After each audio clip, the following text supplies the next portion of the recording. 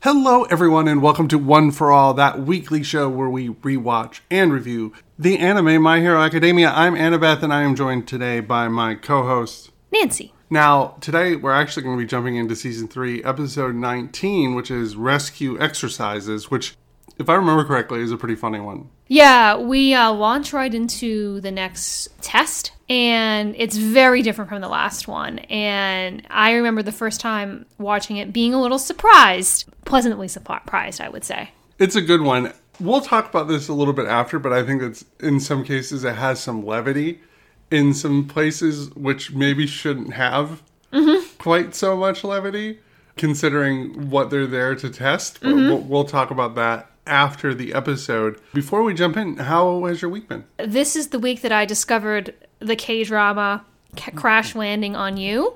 So my mind has been consumed by it. That and WandaVision. So much WandaVision. So much WandaVision. WandaVision everywhere. I mean, by the time this airs, it'll be over. There's only 2 episodes left, I think. Yep. Now that is an example of how to do a superhero TV show in a very different way, in a very good way. Kind of like MHA, actually. When Marvel goes weird, they definitely do it right. Oh, yeah. Which is amazing. I remember when Guardians of the Galaxy was coming out, and we were like, is this a thing that they're going to be able to really? Can they pull this off? Yes. Yes, they can. See franchise. And, I mean, they're even appearing in Thor Love and Thunder. That's true. Which is crazy to me. Early screenshots, pictures from the set have Chris Pratt with a beard. And Chris Hemsworth with very large arms. Very large arms. Very nice arms. He's very buff right now. Oh, yeah.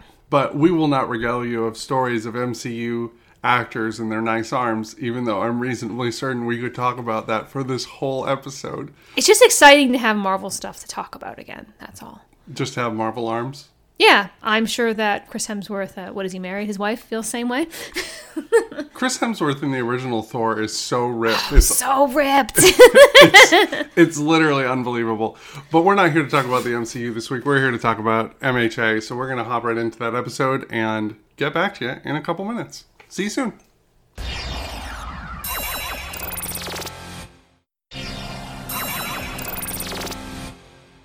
And we're back. Da-na-na-na. Nancy did it this time. And very much surprised you. Yeah, I was watching the sound wave form because there was noise from my keyboard tray. Which you didn't hear, audience, because we cut it out. Because we're pros. Because we're pros like that.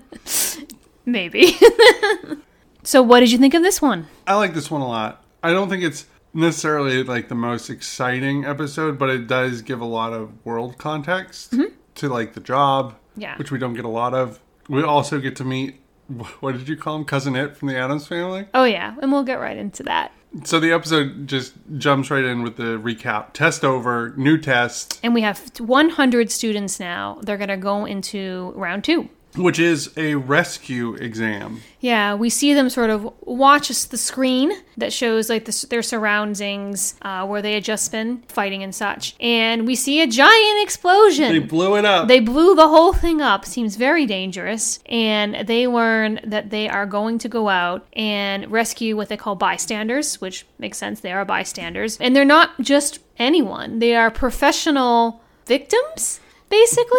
The Help Us Company is a group of people specially trained to reenact being in a catastrophe, more or less. Yeah. They got fake blood and they're going to be injured and crying and not in a great place so that the folks in the exam can actually go and rescue them.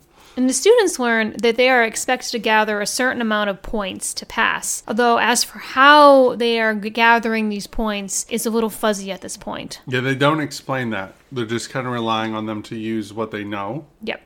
To honestly evaluate their capability to do this. There's a little aside where Deku and Tenya are talking about how it feels like this was set up to be like the Camino Ward incident. Yeah, like they point out how it looks a lot like it, and in that situation there were a lot of people who probably were killed as a result of that disaster. So it makes sense that they would want to prepare people for something like that happening again. Now the examiner, the tired guy, is like, hey, we're going to start in a couple minutes, do your bathroom break, whatever. And we get like a little bit of time in between, when this all starts to meet some characters, establish some things about some characters we've already met, and deal with the start of just what I consider to be a dumb plot point.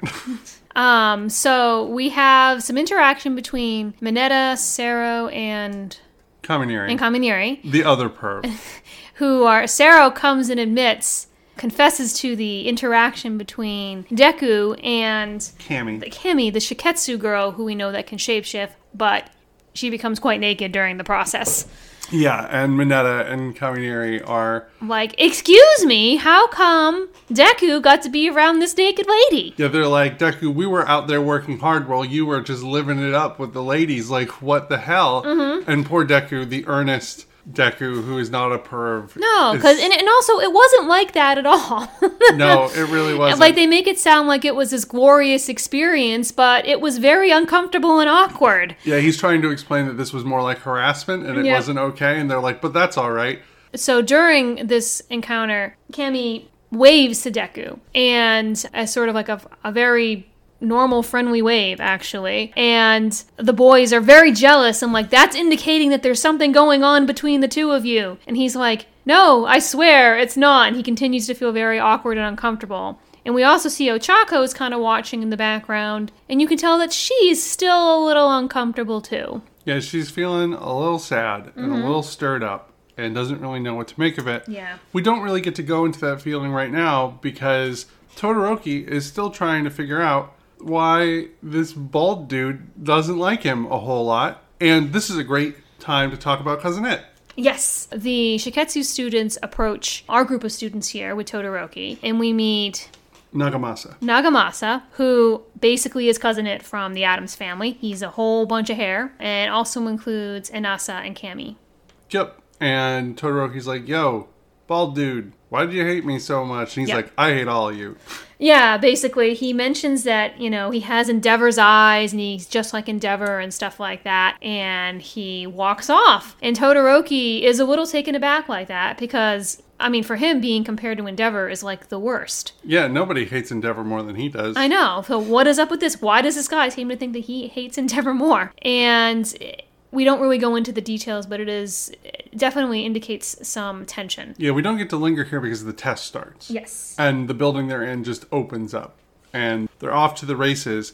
Bakugo runs off on his own because he's Bakugo. Yes, and he doesn't want to be with any of his fellow classmates. He's just going to go out and rescue all these people by himself with his Bakugo-ness. But of course, he's not alone. No, because his friend Kirishima follows him, and then Kaminari is third wheel to their love relationship. Mm-hmm. So the two of them run off with Bakugo, and he's like, why are you following me? And they're like, because we just decided to. Yeah, pretty much. And hey, it worked out really well for all three of them last time. They passed, so why not do it again? Deku hears a child crying, and he rushes in, and he sees this child, and this kid is covered in blood. And he talks about how he can't find his grandfather. Who's been crushed. And Deku's like, he freaks out. He's like, oh no, that's terrible. And then the child immediately says, no, points off. Yeah, it's revealed that the child is not a child at all, but an adult man. Just a little person. Who yells at him very loud in a exaggerated fashion. This is where the levity is that I'm not sure is appropriate. Because this is supposed to be a test situation, right? And the way that way this scene is drawn for comedy while also being informative. Yep. Where he's like, no, you're doing this all wrong. You can't show up and say, oh God, that's bad. You need to say, it's going to be fine. We're going to help you out. Deku, is a point to note, and we'll cover this in a second, is like, man, I'm such an idiot. But yeah, these people are going to be the scorers for this exam. So when you fuck it up, they take points off. Which makes sense if you consider the fact that they're the ones they're going to know right away whether there was a problem or not. So it makes sense that the quote-unquote victims would actually be the test takers. And I think that what he says here is a good point.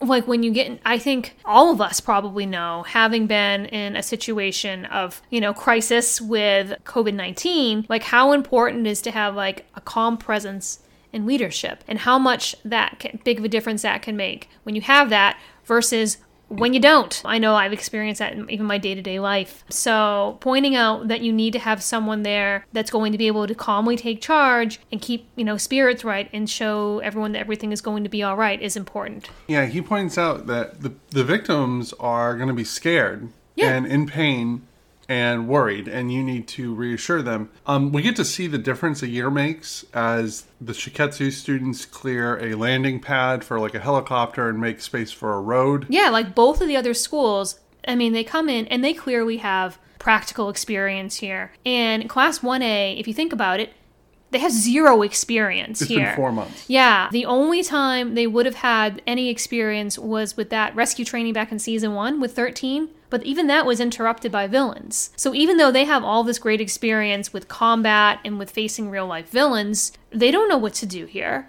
Eraserhead has left them woefully underprepared. Yeah, Ketsubutsu Academy sets up a first aid station. Mm-hmm. And seeing these things, like, Eraserhead is the stand-in for the audience here, and he even points out, like, wow, a year makes a big difference here. But Deku, being Deku, it focuses up. He slaps himself in his face, and he remembers what he loves about All Might, right? Like, All Might was like, everything's going to be fine because I'm here. And he's like, I got to focus in on, like, what my dream is, basically. I got to live that attitude, and I got to do the thing. So he tries again. He tells the kid, quote unquote, that everything's going to be fine. He picks him up, tells everyone he's going to get this kid to the first aid station to look for other people. And he sort of gives some of the other students some jobs to go and do. And he runs off. And when he runs off, Ochako's like, oh, I really think I kind of like him, but also he's so focused on his dream. Maybe I should just be focused on my work and just forget this feeling for now. Yeah, and I have sort of like mixed feelings on this moment because you're able to see where this revelation comes from. We even have all these flashbacks scenes of her with Yuga, for example, pointing out, isn't there someone you like? And all these other people that have pointed out, like, clearly there's someone that you care about. So I think it's important for her to realize that, yes, she does care about Deku. Like, she has feelings for him. And I do think that in the moment of the test, it is probably the smart idea to table those feelings and to focus on the situation in front of you. But I kind of feel like she tables her feelings here forever. I don't want to get too much into this, but there's greater social commentary here, particularly for women, like modern women in the workplace. Like, we see this in the United States a lot, where folks feel like they have to choose between feelings and romantic attachments, family, and career. Yeah. And it sucks. Yeah. Like, to be expected to either just be the career woman, so focused, do all the things, or be the family woman who cares about her family. There's a lot of books coming out in the last couple of years from women at, like, top CEO positions and stuff, talking about the balance and guilt and stuff like that. So it's interesting to see, like, a young love situation here. And her just be like, nah, I guess this isn't important. I guess I'm going to pack this away for good. Yeah, and I understand that you come to certain seasons in your life where one is going to be more important than another. Like, we know people that decided to forego work while their kids were young, for example, and stuff like that. Yep. And again, I totally get that. But the idea is of, Ochako finally understanding her feelings, which I think is not unrealistic. She is quite young. Maybe she wouldn't have gotten to this moment. And then immediately deciding that they're not worth anything is a little disappointing. I remember being that young and how hard it would have been to, like, let those things go when your hormones are going absolutely bananas. Like, that feels like the most unrealistic thing about this. Yeah. That she's mature enough to just be like, nah. Yeah. I can focus up. Especially where they've established Ochako as being kind of this more carefree character. And yeah, she can focus when she needs to, and she's definitely can take things seriously when she needs to. But they haven't established her as, like, the workaholic. She's not Todoroki or Momo. So I don't know how realistic that would be. Well, especially, too, because she's rooted in being a character with more emotional attachments. The way that the reason she wants to be a hero is because of her parents, and she wants to take care of them. Clearly, she is a character who lets her heart lead the way. So it feels very out of character for her to not do that in this case. But maybe, like I said, for the test in this moment, it would make sense, but not like that's it. The next whole season and beyond. So, and the show doesn't linger on it for that much longer either. I think it's only 30 seconds. We probably talked about it longer than the show did. But because we're obsessed with character work. The bigger picture, I guess, for this episode is we get a flash that there are some, maybe villains coming.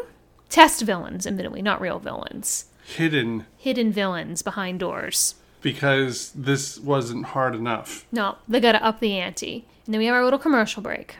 Cue sound effects. Yep. And we come back focusing on Inasa, who is going to use his amazing wind abilities to simultaneously blow away debris and babies. And babies. Yep. Old people babies. And it's commented on here that his powers are actually more impressive than they appear.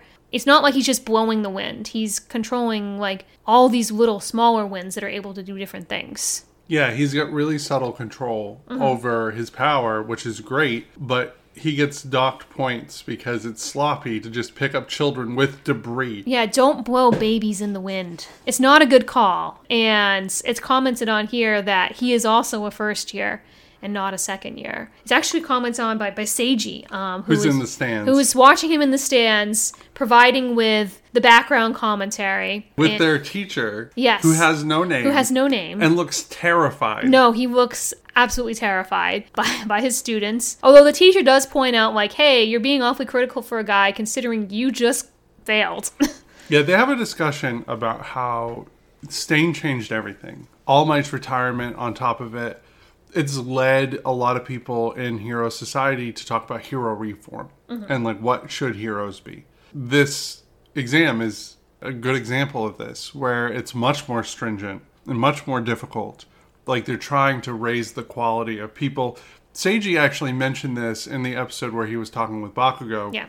But the teacher points out that this process needs to be a hopeful one and not one that is full of just toxic dialogue. It needs to be about making things better and not tearing things down. Otherwise, we won't get what we want out of it. And I think that's a really important note. Stain mattered more than the 5 episodes that he was in. Yes. Lasting consequences. And Seiji's still a dick. Yeah, he's really a pompous ass, and I'm glad that we don't really see him beyond this point. Instead, we go back to Momo, who is on the ground, and she has found an old man that is buried in, a building, a collapsed building. And Ochako sees him, and she's like, oh, I can help out, and she starts to rush in, and she prepares to float the debris that has fallen on him. And the old man thinks, better not do that or you're going to get docked points. Before Ochako can arrive, she is held back by Momo. Yeah, she pops out this, stop arm. Yep. To stop her and explains that the way the debris has fallen is, barely standing by happenstance. And that if she were to make things low gravity, it could all fall down. So they have to be really careful. And then Class 1A coordinates. They do some good teamwork. Yeah, we see Momo make a steel girder that she can use to prop up the debris. This is another actually really good episode that shows that maybe rescue efforts are where Momo should be. Because I feel like this is a really good use of her powers right here. And knowledge. This scene where she basically opens her shirt and makes a girder for Sarah to tape up. All I could think of in the moment is she's got all-purpose breasts. Yep. I don't...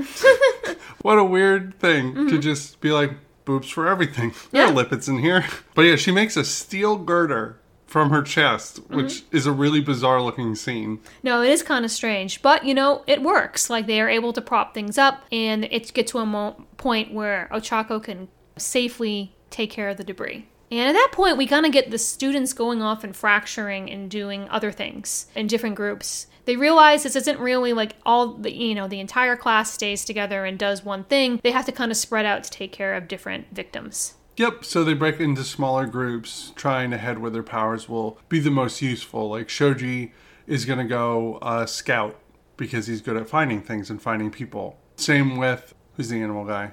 Koda. Koda heads out as well because he can use birds to locate folks, and Sue and Todoroki head to the river. And Tenya even points out that this is a situation where it's good to even work with other schools if that comes in handy, because that may be the best way to rescue people. And Ernest Tenya, he would continue to rescue people no matter what the outcome was. because that's really something what his brother would do and something that he would do. Because he's such a good person. He's a good person, and I feel like he's grown a lot from the Stain incident. Mm-hmm. Like, his failures sunk in pretty hard for him. Yeah. And he really wants to make up for it. He's very focused. Yes. Since that point in the series. And he's running around trying to help everybody and, get folks where they need to go. And motivate other students, including Yuga, who does his sort of laser beacon again. But one student who is not necessarily, hasn't necessarily grown or is as focused is Bakugo, who happens to come across a couple of injured people and he tells them to fuck off. And as a point of note, they're not severely injured. They can walk. And they even mention, like, it was probably good analysis of him to realize we didn't need someone to bring us to the first aid station. We just need to be told where to go. But they point out that he's rude. Yeah, like his tone was awful for people that are scared and injured in a bad situation. And that's always the problem with Bakugo, if you think about it. He has the smarts, he has the skill, but he just handles things so terribly. It's just attitude. Yeah, it's just all attitude. And fortunately for him, Kirishima and Kaminari, they go and they help the people. But Bakugo has no patience for it, and is getting rude to them on the way out, too. Meanwhile, Deku is bringing young child impersonator to the first aid station. Mm-hmm. He gets there, they do a little bit of triage, they find out that he's not severely injured and can go wait with the other people to be evacuated. And while this occurs, there's an explosion. Yes. It's a twist! It's a twist! The villains are busting in, because when you're in a bad situation, sometimes it's not just about rescuing people. Sometimes it's about rescuing people and dealing with villains. And they have some stand-in villains for this situation, led by Gang Orca. The number 10 hero. The number 10 hero, and the number 3 hero for looking like a villain. Which makes me wonder who is 1 and 2. Yeah, I'm not sure. Yeah. But he does have like a very villainous look to him, so making him appropriate for this. Yeah, it's really great. He's a powerful enemy, and they point out, like, are you able to defend people and, like, evacuate them at the same time? And Eraserhead even was a little taken aback by this. He points out that this would be like a bad situation for a pro hero to be in, and that they're really testing these kids. It shows how seriously they're taking it. What I think is interesting is his commentary on that, because like he's recently been in that in season 3, like where he needed to get the kids to a safe space, but he also needed to fight with the villains who were attacking and had a really hard time with it. And he was in the same situation in season 1, if you think about it, when they were attacked during, as mentioned before, 13's test, the rescue test. So we've seen firsthand how it can be a bad situation. Yep, and Minetta's having a meltdown about this. Yep. It's like, isn't this too hard? Yeah, this is too hard. I don't want to have to try this much. Because Minetta doesn't belong in this class. No, he doesn't. It is such, like, especially after getting all those moments with the other students, Momo and Tenya, and even Yuga, like, seeing them, like, put their all into this test, and then having Minetta say, but it's too hard. He just wants to hang out with ladies. Yeah. As we learned in his big sort of origin story moment back in season 2, all he wants is just to hang out with hot ladies. And that's where we end our episode, with the villain's arrival. Yep. Deku looking resolved. Mm-hmm. And the big guns coming out to fight. You see Isana is going to come fight, because he's good at that. He's super powerful. All that wind, fighting villains can be his thing. And who else do we know who can really let loose with a high power level? Todoroki. I wonder how this is going to go. Not well. And as a point of note, you won't find out next week. No. Oh, yeah, that's true. Because next week we have that, like, a bonus filler episode, but it's in the middle. Our story arc. It was before the movie came out. Yeah, they wanted to set up for the movie, I guess. So they threw in a filler episode. When this episode came out, Nancy and I sat down to watch MHA and find out the thrilling conclusion to this part of the arc. And what we got instead was this special episode, and we were pissed. And now, because at this point, we were watching the episodes from week to week. So it wasn't just like we could watch an episode that was kind of meh and then go on to the next one.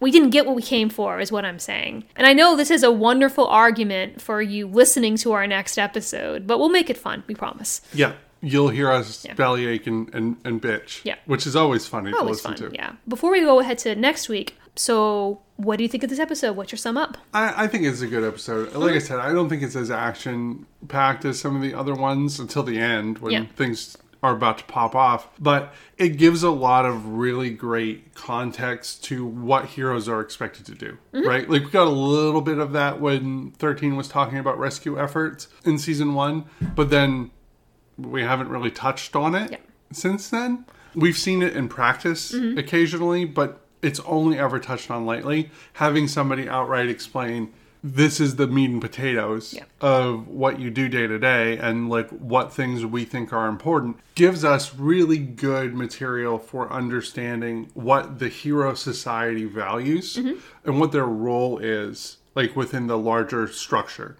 It also puts 1A, after having an incredibly triumphant first exam from beginning to end, basically, it puts them at a disadvantage because it puts them in a situation where they do not really have any experience and are going to have to figure out what to do on the fly as a result. Yeah, I also think it's interesting. There are 2 exam points that was mentioned. Where are the year 2 and year 3 UA students taking their exams? That's true. I mean, we know that there are multiple locations. So I guess the argument could be had that they are over where Class 1B is at that location. But it is kind of strange that there are no UA students for year 2 or year 3. I didn't think about that. I was thinking about that while we were watching this episode. I was like, where do the older kids take their tests? Because there are year 2 students here. Yep. So it's clearly not subdivided by grade. Yeah. But anyways, the world may never know. I do think this is a really solid episode for building the world. I think it is a good place to see some characters really shine. Yep. That we don't always get to see. They don't get the big spotlight like they would in an episode about them, but seeing how their powers can be used to rescue people was really great. Yes, definitely. Do you have a Plus Ultra character of the week? This week, I think I am going to give it to Momo for her very excellent and accurate assessment of how best to use everybody's powers and analysis of what they need to do to save individual people.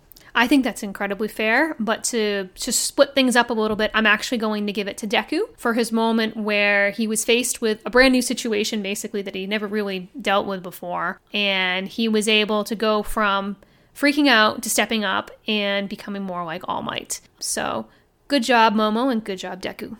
Ta-da! Now, if you want to tell us who you thought did the best job this week in this exam, you can do so on Twitter. We're at OneForAllCast. You can find us individually there directly as well. I'm at Incidentally Anna, A-N-A, and Nancy is at Watch Nancy Tweet. Additionally, if you love the show, we'd love for you to give us a rating or review over on your podcatcher of choice. It really does help folks find the show, and we appreciate it so much. Thank you to everyone who has already done that.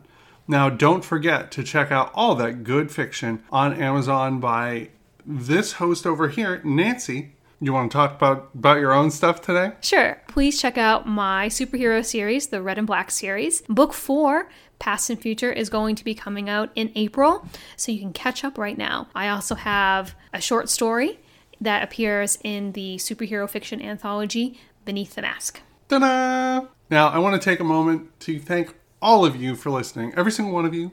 You're beautiful, you're wonderful, we love you. If you weren't here, we wouldn't be here. That's just the long short of it. We make a trip every week, an hour trip to and from to record this podcast. And so it is a labor of love for certain, and we do it all for you. I want to give a big thank you to Richard DaCosta for our opening and ending credits as always, and a very special thank you to my co-host Nancy, who again puts up with my bullshit every single week. We will see you next time as we dive into the special episode, Save the World with Love. We'll see you then. See you then.